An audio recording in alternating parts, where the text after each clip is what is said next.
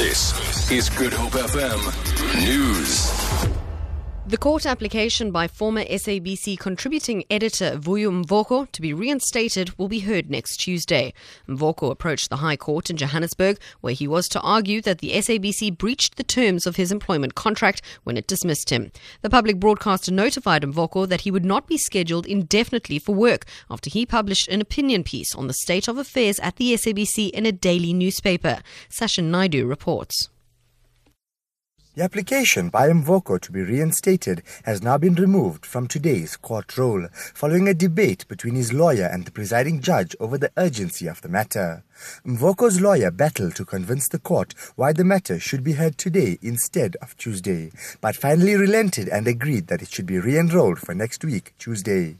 The merits of the case were not argued and the costs for today's sitting have been reserved. Sasha Naidu, SABC News at the High Court in Johannesburg.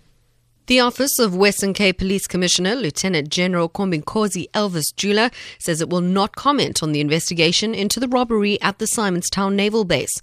The matter has been referred to the Specialised Police Unit, the Hawks.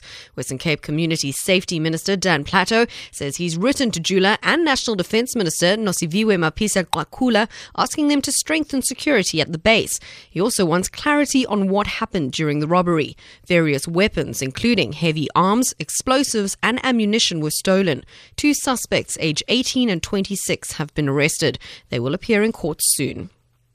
Labour union Sepwawu says a 9% wage increase is not an unreasonable request. The union, whose members work at fuel refineries and depots, embarked on a national-wide strike today after wage negotiations failed. A small group of workers at the Chevron depot in Cape Town has been picketing outside the building, urging management to rethink their offer of 7%. Fuel delivery trucks were seen leaving the depot, but the strike could later result in a shortage of fuel supply at filling stations. Regional coordinator for the union, Faisal Ernest. Workers never see the benefits of those kinds of concessions that are made to consumers out there. And we believe that, particularly in the petroleum industry, it's a multi-billion-dollar industry. And workers are really not treated fairly. So we believe that a 9% increase for this year is not an unreasonable offer. The ACDP will campaign in various places across the Cape Metro over the next few days as the party tries to gain more support in the run-up to next week's local government elections. Party President Kenneth Masoe will address supporters at an old-age home in Kraaifontein outside Cape Town.